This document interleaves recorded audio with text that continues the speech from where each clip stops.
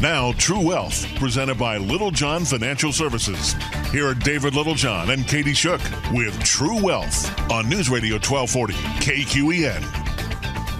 All right. It is that time of the week already. I can barely believe it, but it is Tuesday, the greatest Tuesday you've had all week, and we are super stoked to have you in studio. Katie is not here today, though. I know you're going to have to deal with just me, but as you know, I love to bring in ringers, and so joining me in studio today, Mr. Derek Simmons. Bring. Thank you, sir. That was me ringing. Delighted to have you here in studio, waiting for the ever-present, right? Because we're not even sponsored. I'm waiting for Diet Dr. Pepper. They should sponsor this show. It should happen, yes. It is kind of the beverage of choice for us here. How's that? Perfect. See, there you go. So there are so many different things that we could cover today, but I had it in my mind that this is relevant for a lot of reasons. And it's relevant also because it's something that fits in your wheelhouse, Derek. Right. Yes. So you've got some expertise here around how this occurs, but also it's not the typical. We have talked many times about estate planning on this show. I don't really want to talk about estate planning. It's never fun when you start with assume you die. Yeah. But yeah, let's talk about something else today. So, I mean, it's relevant to the conversation. We're not going to pretend like it doesn't exist, but instead, let's talk about the flip side of it. Let's talk about inheriting money. Ooh, that sounds like okay. fun. So this is the different side of things, right? Assume somebody else dies. Yeah, somebody else dies. We're going to try to work past the tragedy and talk about some of what this means, but really, it's not just a discussion for an inheritance. I think it's a discussion for any time that you find yourself getting a significant financial windfall.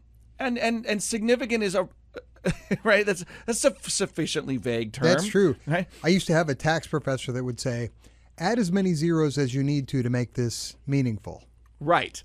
And funny enough, we do that in practice when we do risk benchmarking for people, because anecdotally, I don't have a formal study, but people will take more risk as an investor when you're using $1,000 as a matrix than $10,000, but $1 million, they think different than they do the $1,000. Interesting. So yeah, it really is. You'd think it's just a ratio, right? Just add a zero and your risk tolerance would be the same, but it's not, because, and this is again my opinion, I haven't done any studies and soft science of psychology or whatever, but when $1,000 is something that it's a lot easier to think, well, if I lose all of it, I can recover, right? $10,000, there's a different threshold, and it kind of depends on your earning capacity. If you lose $10,000, some people kind of go, that's a recoverable deal. Other people go, oh my gosh, 10 grand. When you start to talk about losing $100,000, most regular people go, I would notice. That would be real money. Right? Like, I'm going to notice $100,000. You don't just sneak that by. And then it does get bigger from there, though, right? If you have $100 million, then the $1 million becomes a different relative fluctuation point. I could lose it and it wouldn't hurt that much. Not only that, but I can see $1 million swings in the value of my accounts daily. That's true. Right? That's the part that's wild. If you have $100 million net worth, you go up or down $2 or $3 million in a week. And if you, for those of us that don't have that kind of net worth, right, you're going to look at that and go, that's a lot of money, right? It's literally like the yacht in the ocean, right? Look, it's tipping up and down. Right. It's that much value changing. There goes a yacht plus or minus every day. But it's a different game, right? And it is just the more zeros add significance. So I still think it's relevant.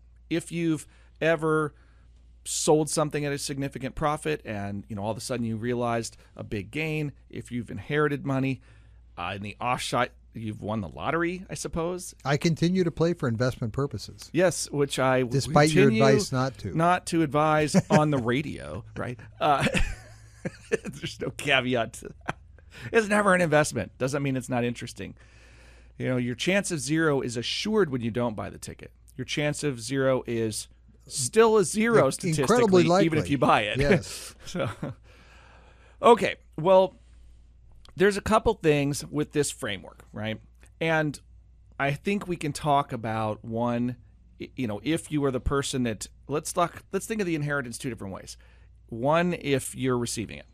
And then later on in the program, we can talk about what if you are the one that you're going to have an inheritance go out and you're trying to plan what that looks like. This is different than estate planning, right? Estate planning to me is the design of it. How do I make sure that the right people get what they want? Or maybe I should say it's a more myopic or specific part of estate planning, which is when you want to design how somebody gets the money. Right? Not just that they get it, but how they get it. I'm not yet with you on the distinction, but let's start at the first part. Okay, it is estate planning, but it's going to be at a high level of detail. Okay. But yeah, it's fun to think about. So let's play this game, Derek. You have just inherited, and let's pick a number of. It needs to be significant enough, and I want our listeners. So let's say you inherit $250,000. Dude. Right, dude. So. And here's the cool thing, right? So first of all, you've inherited it from a family member, and it's not in a retirement plan. So I can take it out immediately. I don't have to worry about taking out over time. Well, we'll use both, but let's say it's not in a retirement plan. Okay. What do we know first of all? Well, the taxes have probably already been paid. Yes, if there are any. Unless it's a silly caveat where it's like, well, I'm inheriting an insurance, like an annuity product. Or if I'm inheriting $250,000 out of the $50 million that my great grandfather left to everybody. So then there will have been estate taxes paid, but my part will be tax free. Usually the person inheriting it doesn't have to pay taxes. Right. That is the first thing. You nailed it. See that? Woo-hoo. I know, you get the bell. No tax, right? So when people oftentimes say, hey, if I inherit this, do I have to pay taxes on it? No, you pay. If you invest it and you start earning money, right? Right. You can pay taxes on the gains. So that's the new money that's produced. Because this is a funny one. I want you to picture that paper towel roll that your kids don't want you to throw away, but you want to throw it away. Okay. Okay. The IRS is kind of like that paper towel roll. Okay. If you stuff everything in there, you put some more in one side, something's going to squirt out the other. That's kind of how taxes work. They either get you on the way in or they get you on the way out. Okay, I could go with that. Yes. Okay, right, and so that's always worked in my mind is that the IRS is like a tube, and when it comes to your taxes, you're either paying on the way in or you're paying on the way out. There are really rare circumstances where you might have to pay taxes twice. Now, one of them, right? And that's sort of the C corporation argument of, wait, the company pays taxes and then pays a dividend. And then I pay taxes on the dividend. Right. Yes. So two people paid taxes. So you didn't pay the tax twice per se, unless you own the company kind of thing. Which is possible. But if you're a shareholder, you pay a dividend tax, but that dividend also was taxed at the corporate level before it was distributed to you. Well, let's go back to our paper towel roll. Yes. What I envision when there's an inheritance is that my ancestor stuffed some money into one end of a paper towel roll. Yes. And then it would come out, but instead he has lined up another paper towel roll at the other end, my paper towel roll, and it shoves straight into there. So now when it comes out, eventually something will have to happen with it, but it hasn't come out for purposes of taxation. Yeah. How's that for blowing your analogy? Yeah, it's really cool. Didn't work very well. Well, here's where it's fun, right? Because I think this is a good visual for if in your mind, if you're listening and you're thinking about this big tube, right? The reason I use the tube is that's what happens with retirement plans and insurance when you have tax deferral. Okay? Now, anytime that you have a tax deferral, the IRS has viewed it as, did we get you on the way in or did we get you on the way out? Or did we get you part of it on the way in or not, right? Which money has or has not already been taxed? Right. This sounds funky on air, right? It's like if you're thinking, you're like, what is he talking about? Let me break it down for you, right? Let's say that you have money that you earned and you put it into your 401k plan at work. So right? I'm not paying taxes. I'm putting it in pre-tax. It's pre-tax. So now that money goes into the tube. You haven't paid income taxes yet. When you take it out of the tube, taxes. Now guess what? What if you never take it out of the tube and you die? Now your heirs get it. They still have to pay taxes. They do, because it's the still tax in the was tube. deferred, right? And it's an income tax deferral. And yes, that actually matters that it's income tax. Because let's play a different game. I bought a rental property, okay? And you got a smoking good deal. And I got a smoking good deal on it. I buy it for $10,000. It's now worth $250,000. And because I have deducted my amortization costs and so forth, I have a basis of 0. So if I sell that property, I have to pay taxes, gains on all $250,000, and we're going to assume they're long-term gains because we're not going to get. This isn't the tax show, right? No, we're not doing the tax show today. But for this one, if I sell it, I pay capital gains taxes on all $250,000. If I die and my heirs get it, you know what happens right now? They get a step up in basis, and they pay jack when they sell it. Well, yeah, they pay as if the value of the day I died, it's worth $250,000. They inherit it for $250,000, not the 0 that I paid for it. That's what a step up in basis is. And for all of you that have been wondering that, log that away, because that's one of the things that is being considered right now as being changed in the tax code, is the elimination of the step up in basis.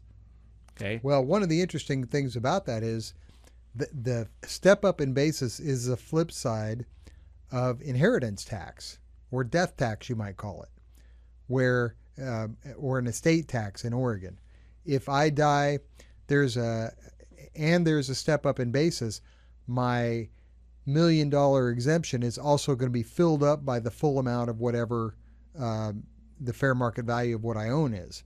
So if I transferred it while I was alive, the person I'm giving it to does not have a step up in basis, but also it's not $250,000 coming out of my estate tax exemption later. As I'm listening to my voice, I'm thinking, my God, you made that thick, Derek. Could you make that any simpler? Well, it's, this is the trick about if it's really a death tax sideline. Let's do this. It's totally worth explaining that to our listeners, but we're a little long on the first segment. Let's grab the break. Let's do. Yeah, we'll come back on that one, and we'll ask that question again, like, why did that come up? And because, again, it's not supposed to be the tax show. So we'll get to the fun stuff, but we're not going to leave you hanging, except right now. Stick around. We'll be right back. This is Dave Littlejohn. And Katie Shook. Thanks. And you're listening to True Wealth on News Radio 1240 KQEN.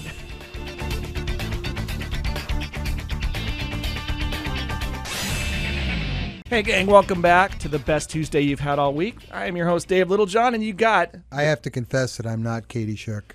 I've been called on that. I'm technically Derek Simmons. It's true. It's true. So you're listening to The True Wealth Show, and if you're just wondering, what have you missed? Podcast available. Check us out tomorrow. It'll be posted at littlejohnfs.com, and it's available on all your favorite podcast places, so iTunes and all that. We need to get better at, like, remarketing the stuff we do, I guess. You should be able to sell it 5-6 times. Agreed. So we'll work on that. Let's get Katie on it. I think that'd be great. She's not here to defend herself. The other Katie, yes. Let's get her going. Hey, so look, let's straighten something out for our listeners. Today is the show. I want to talk to you about what to do if you inherit wealth, but we kind of got a little sidetracked, and this is easy to do. If you've listened to the program before, you know this happens sometimes. But it's, Derek, you do estate planning. I do. Right? And as part of a matter of financial planning, I do a lot. I don't do legal work, right? I'm not a practitioner of law. You're the financial part of this. But we do the strategy planning, right? So we can lay out sort of the wireframing and say, like, here's what needs to happen. And then I go to somebody like Derek and say, can you make this legal now? And you go, I wave my magic voila, wand. right? And then produce a ream of paper covered in words, and it supposedly works. It's so much fun, I have to tell you. So there's numbers guys and words guys, apparently. And I am definitely on the word side of that thing. Yes. So, or there's just the guys that talk a lot, which is me. Yes, right? and So you're really good at it. lots of words.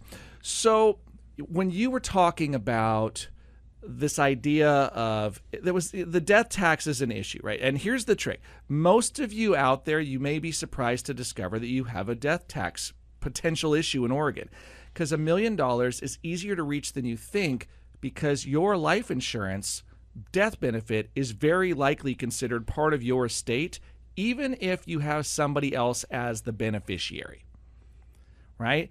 That sounds crazy, but if you are the owner of your policy, and that is really common for people, then that's a gotcha that you need to be aware of, is that the owner gets the death benefit as part of their estate value.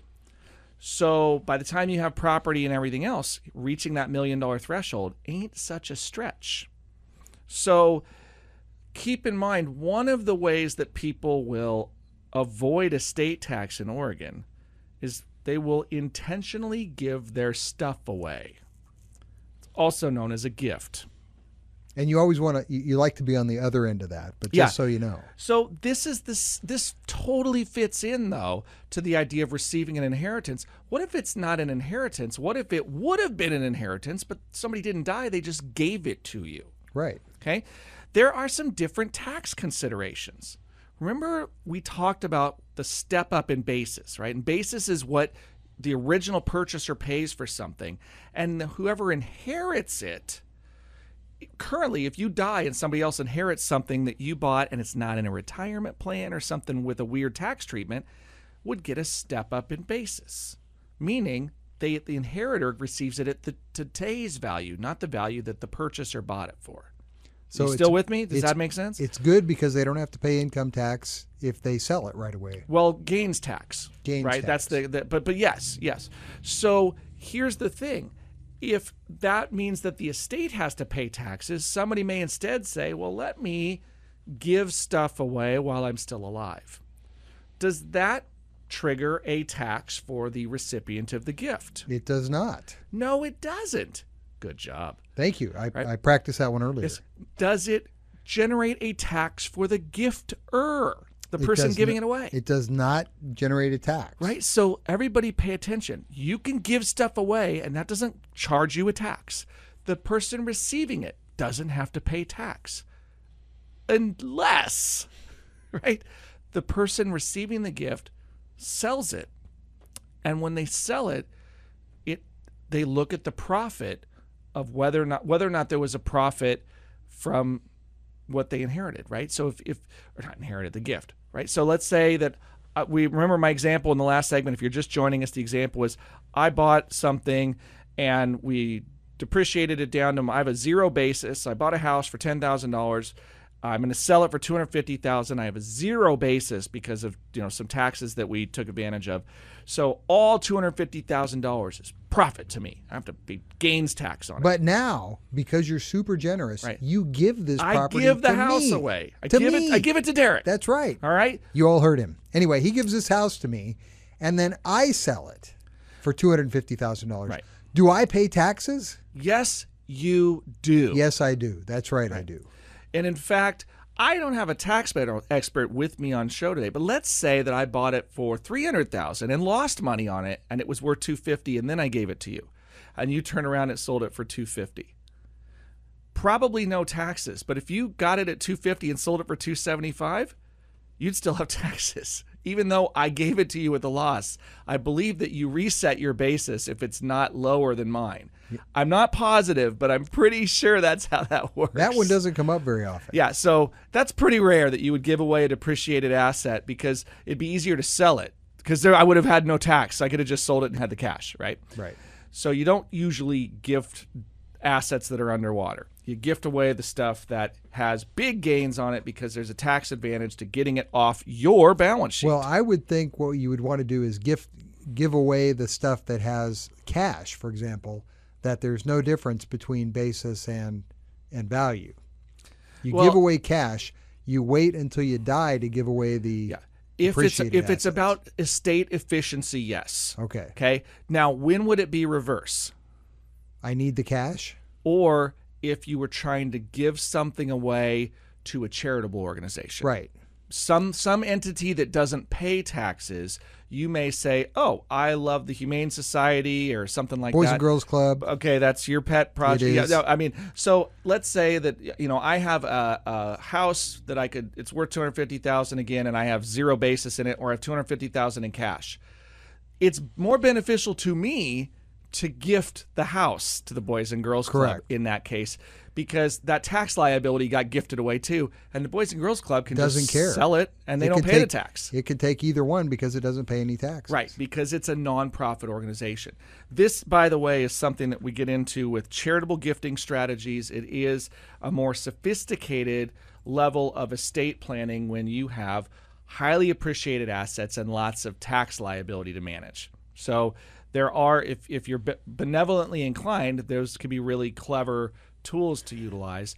But again, this show's about what happens if you get the money. So we're going to talk about that today. Derek, we just talked about gifting you appreciated assets. And that was very generous of you, yes. With low basis. Right. You still have the tax. But if I died with it and I said, you know what, you're in my will. Then I get a step up in basis to fair market value, whatever Right. it is. So then you don't have to worry about the taxes. Right. Okay. So now that we've gotten the whole tax thing out of the way, let's just talk about what it means to inherit money and what are some of the things that you should consider. And this is a larger picture look at financial planning and decision making. Okay?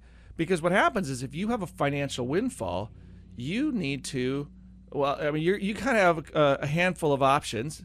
You actually have a lot of options, but you know what the most common one seems to be? Spend it. Yeah, blow it. Blow through it like it's your job, and then don't have a financial windfall anymore. I think statistically, you know, most lotto winners within 2 to 3 years are broke again. And you see a lot of pro athletes that do the same thing. And this is the common theme is simply lack of planning and lack of understanding how the financial system works. And it's amazing. You can blow through a fortune. It's right? true. You can blow through a fortune. So it is possible. And people come out of the woodwork and you want to be generous to them and you want to buy all the stuff you've ever wanted, including that island. Yes, which sounds so good, except for which country taxes it. Yeah, well. And so forth. So yeah, so what do we do when we inherit an asset, right? And what we're going to discuss is planning strategies and so forth, but we're going to take our next obscene profit break first. So hang out. We'll be right back. And you want to know, hey, if you're getting inheritance, we're going to start walking you through, you know, what's the planning phases. But again, break first. Stick around. This is Dave Littlejohn. And Derek Simmons. And not Katie Shook. And you're listening to True Wealth on News Radio 1240 KQEN.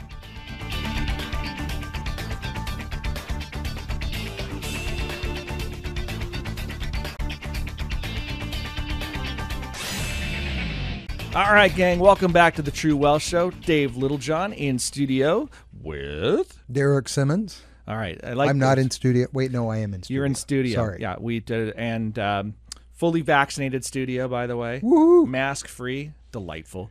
So we are talking today about inheriting money. Now, we already covered the boring stuff. But you need to pick your parents carefully. That's really helpful if you can arrange that. Yes, pick your parents well. Or I apparently like the rich uncle thing. So, you know, pick your parents' siblings well. Yeah, that would do work. that. You know, or believe it or not, I have had circumstances. We have had clients that just ended up with friends that didn't have heirs, and they named them. And they were surprised to discover that, you know, oh, you were named as an heir. And they're like, what? And it was substantial sums of money, too. I mean, well into the six-figure ranges that I've had occur. So that which is probably feels a lot like winning the lottery. I expect it if that's does. the case, you're like, wow. So here's what we know about getting sudden wealth. Okay, what we know is if you have not developed wealth before, and you get sudden wealth, you can suddenly have some problems, because if you haven't developed the habits and disciplines that are required to build wealth, and it's thrown in your lap, and you don't quickly seek those habits out, you can use the wrong habits and quickly burn through that money. It's true. The first and most important rule is don't spend all the money. That's the same one that allows people to accumulate wealth, and it's the same way you hold on to wealth that you inherit. Yeah, it is. You would think that there's some kind of secret to the universe that people haven't figured out, right? Spend less than you make. Right? That's really the magic of this. And then in a financial plan, there are two parts of the strategy that one needs to understand. The first one is develop active income streams, right? If you are working, make sure that you're getting the maximum value for what you're doing. This is the whole purpose of like getting an education and so forth and developing job experience. But the other is develop passive income, which is the income that's not dependent on your hourly time. It still requires effort, right? That there's this flaw in the assumption that passive incomes just sit back and collect and don't do anything. I don't know how that works. But if you find some, I want some. Right. But I know that being in a situation where, well, I guess the way it works would be like in the stock market or something. But that's a slower pathway to generating wealth because you have to have wealth to buy in to these organizations that are run by other people, and your relative amount tends to be lower, right? Right. If you own a rental property, you may have returns of 15 or 20% on your capital invested because of the way leverage works and so forth, and that's not terribly outlandish. But in the stock market, your returns may be 7 to 10%. That's half of what the return in real estate would be, but it's much more passive. You put the money in and it does the work. In fact, you kind of want to ignore it to a certain extent. You really do. That historically it's been a longer term game. If you're a long-term buy and hold style investor, then it's time in the market, not timing the market.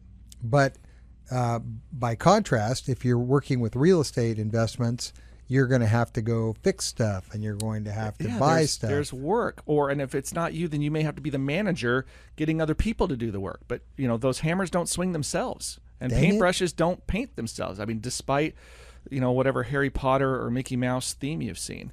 So we don't have, to my knowledge, I don't have wizardry or magic to make it happen on its own. Dang it, Dave. I know. It's a disappointment. That would be true wealth, man. Yeah, it's probably going to cost some clients right now when they discover, wait, it's work and not magic. So it's funny to me, though, that at the end of the day, all of this is predicated on spend less than you bring in. So it's you really just want to have a plan for how to spend whatever you've got, whether it's inherited wealth or just your regular earnings. Right. So it involves a plan. This is probably similar to it drives people nuts, and there's a handful that may have medical problems that exacerbate this, but for the most part, calories in, calories out, right? If you eat more calories than you burn, you store them. And if you eat fewer calories than you burn, there's nothing to store. Well, there's the magic wallet statement too. Spending more than you make, bad. So the first step in inheritance is to develop a plan or strategy, right? Right. So in a plan or strategy, the low-hanging fruit, I think Dave Ramsey has got this right. Kill off the debt. And so he starts with this really simple concept. But if you've inherited wealth, baby step one out the window. Because the first step is save $1,000. Right before you pay off your credit cards or anything, you save $1,000. Well, that's a strategic move because it's like you need enough money that you don't keep blowing yourself up and going back into debt. You need a little buffer. Right. Just a little. And then you start attacking the debt. And then after that, you build up an emergency fund. Well, you just inherited wealth. So we've got our $1,000. Yeah, your $1,000 is checked off. So now we need to look at any debts. Okay. And I would not suggest that you just wholesale go out and pay off your house automatically if that's the only debt you have. It might be the right strategy, but I would still look at a comprehensive strategy for what this money can do and confirm if that is or is not the right strategy for you. With housing mortgage rates being as low as they are right now, that's fairly cheap, a cheap place to get money. You might want to pay off other stuff. And then if you're only paying interest of 2.5% on your home loan, then there's a good chance you can make more than that by investing money. Right. Now, again, this is the make Dave Ramsey cringe advice because he's the get out of debt forever guy, and I'm not trying to convince you if you believe that he's wrong. Right? No, that's still a good step. Yeah, it may just be most efficient. It's maybe not the most efficient, but it is certainly one of, if not the safest ways to manage your money. It's like, well, if you have zero debt and you always spend less than you make, then you're good forever. Going to be in a good spot, right?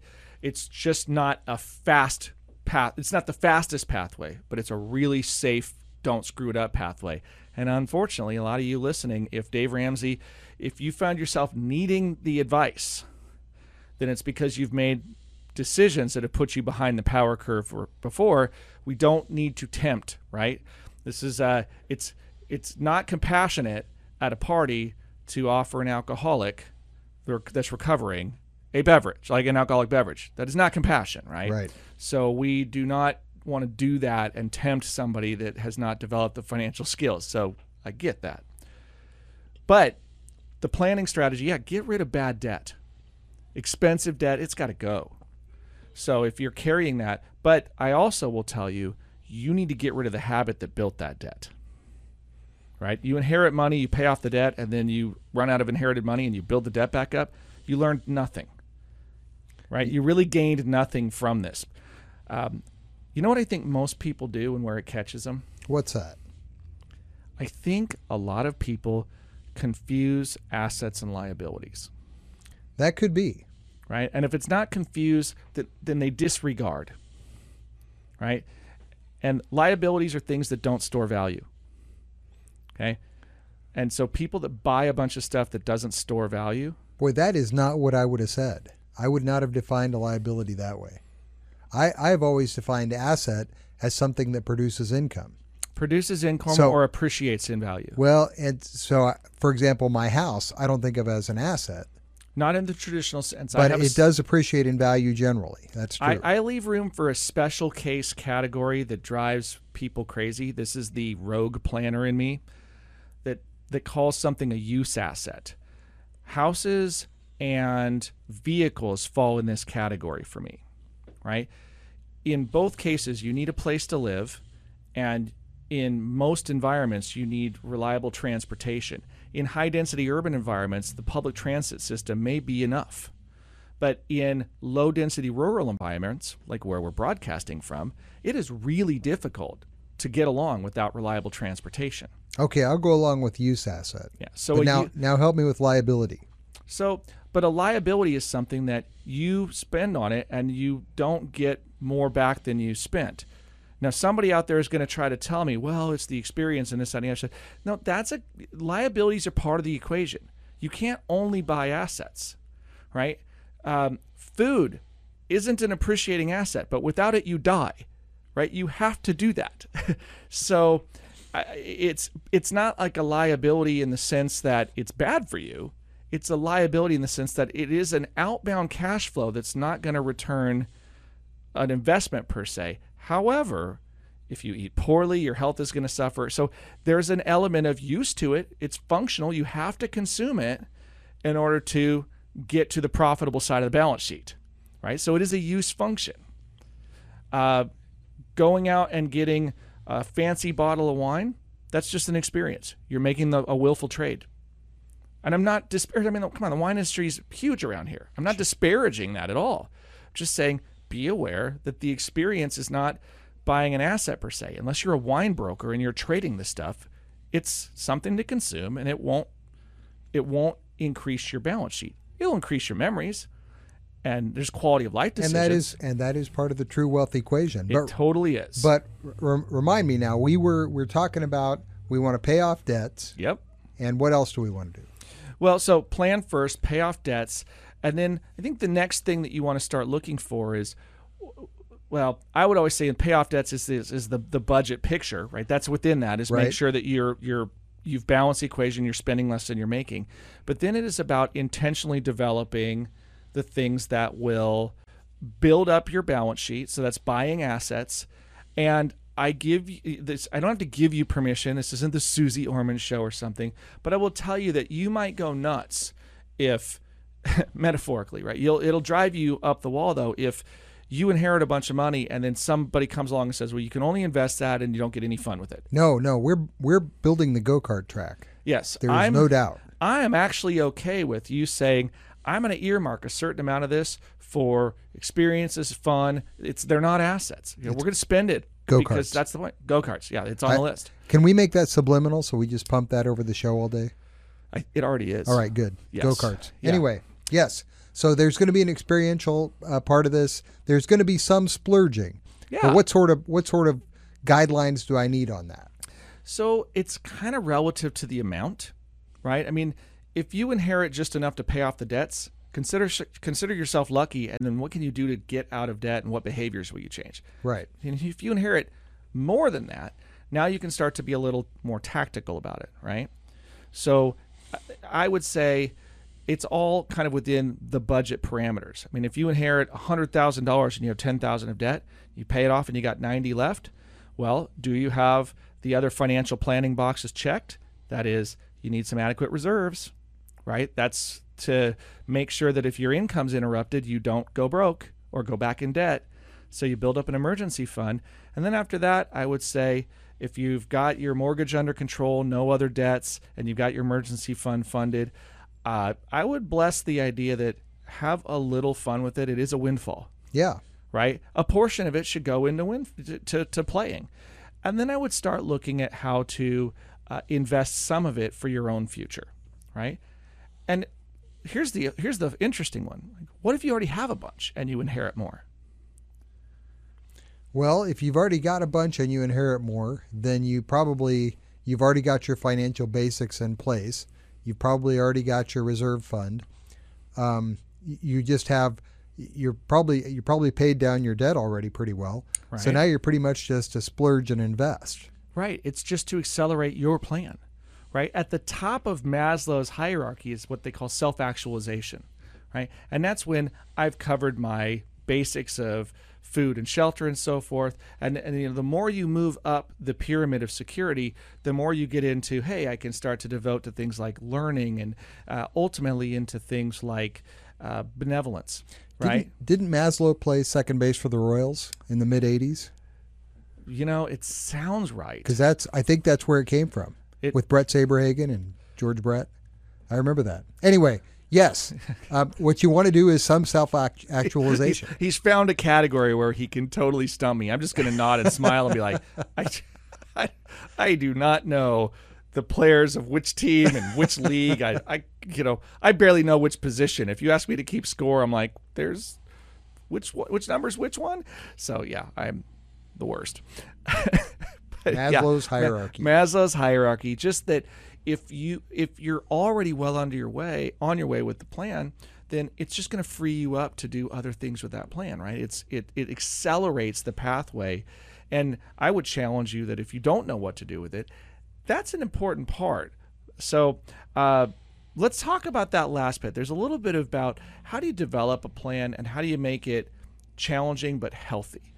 But it turns out they're going to make us take one last break. One more break. I know, one more break. So if you're trying to figure out what do you want to be when you grow up, stick around. We're going to have a few more sage bits of advice, mostly from Derek, and I'll throw a few things into.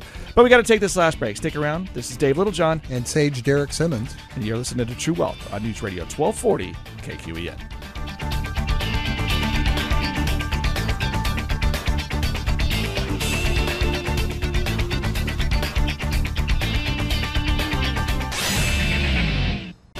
It'll be that finger, though.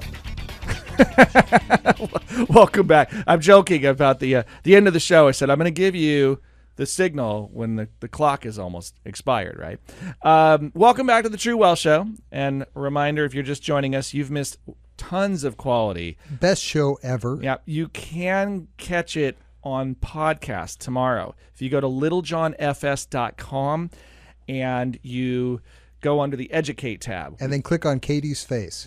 No. Oh, well, that would be the fun, Educate tab, you are going to, it is not bitmapped like that. You're going to mess people up, and then they're going to be clicking on her face going, it's not working, not working. And so. And we won't get to see it, so I guess it's not as funny as it seems in my I know. It sounds funny on radio, but if you don't get to see it. So, all right, Derek, people are potentially inheriting at some point. We are at this threshold. Lots of baby boomers, and plenty that are plenty young too. But there is generational turnover. Assets move.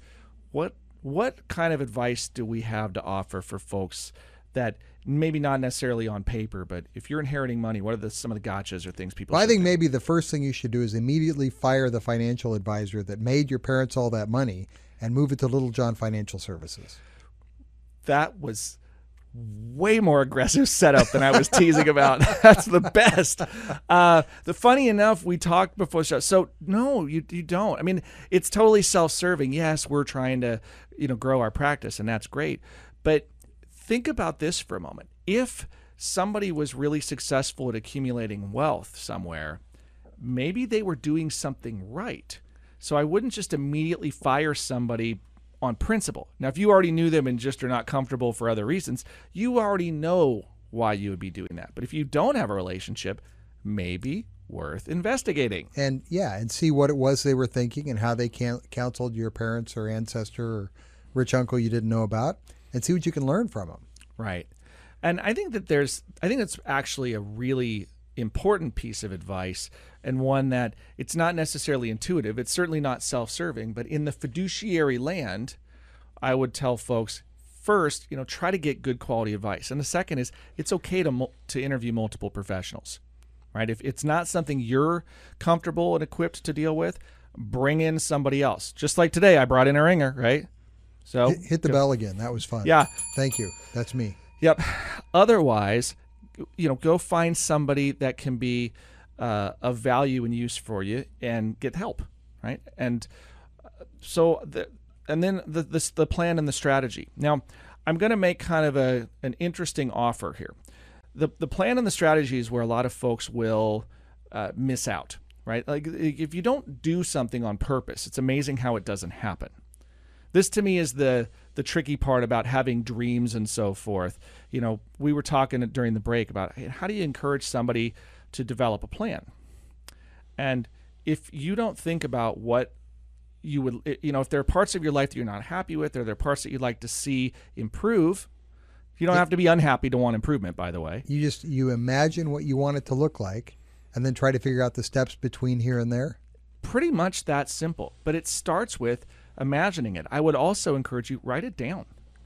If you're serious about committing to something, writing a goal down does some subliminal things, and it puts your mind to work on achieving it. So even if you're not consciously thinking about it, remember that we only use probably actively 7 to 10% of our brain power. The active decision-making parts of our brain are pretty small, like what you're aware of. I remember doing some research on this. Your brain is capable of, this will throw you off, but it's real. Roughly like it's either 4 or 40, but let's go with the low number. 4 quadrillion calculations per second. That's a big number. It's a super huge number. And if you consider every nerve in your body right now, every sensory perceptor that you have, hearing, smell, sight, you have filtered most of that out, but your brain knows all of it. It's just targeting the stuff that you need to be conscious of. Everything else is getting tuned out right now. Doesn't mean your brain's not doing it. It means it allows you to focus so you don't go crazy having all those inputs simultaneously. But it's got super horsepower. And per watt, your brain is more powerful than the strongest supercomputer on earth per watt of energy that it's using. I know I've heard that analogy on a fly ball. Catching a fly ball, if you tried to program all the stuff you'd need to have a computer catch a fly ball, it takes forever. Yep. But we can do it naturally because you have all that input that you know how to deal with. Correct. And so it's very quickly learned. So that is an example of just how powerful your brain is and how it goes to work behind the scenes for you. When you write things down, they become more real. Okay, so here's my challenge to you guys. I have created a link. If you are interested, we have a process to help you write down and set some goals, and also to develop a financial inventory. Now, you do not have to do this. You can take out a piece of paper and do it on your own. But if you want a digital interface, I want you to go to this website. It's bit.ly, so bit.ly, and then a / and then put in LJ, like Little John, so LJ Asset Map, all one word. So if you'll do that, bit.ly/LJ Asset Map, that'll take you to a discovery link where you can actually build some information in, and it will create sort of a financial picture for you. I have seen that. That is pretty sharp. It's pretty cool stuff, and it also is the foot in the door to developing a professional financial plan. So I make this offer to you all. That is a freebie out there to take advantage of. So there you go. So bit.ly/LJ Asset Map, and that'll get you there. But, well, and just like that, there's the music. So we are out of time for today, so we'll do the obligatory. Derek, how do they reach you for quality legal advice? At Simmons Law, 541-677-7185. All right, and if you need additional financial advice, you can always call our office. It's Little John Financial at 541-375-0898. Well, we're out of time, so until next time, this has been David Littlejohn. And Derek Simmons. And you've been listening to True Wealth on News Radio 1240 KQEN. The preceding program was paid for by Little John Financial Services. The opinions and views expressed may not reflect those of Brooke Communications, its affiliates, or its employees.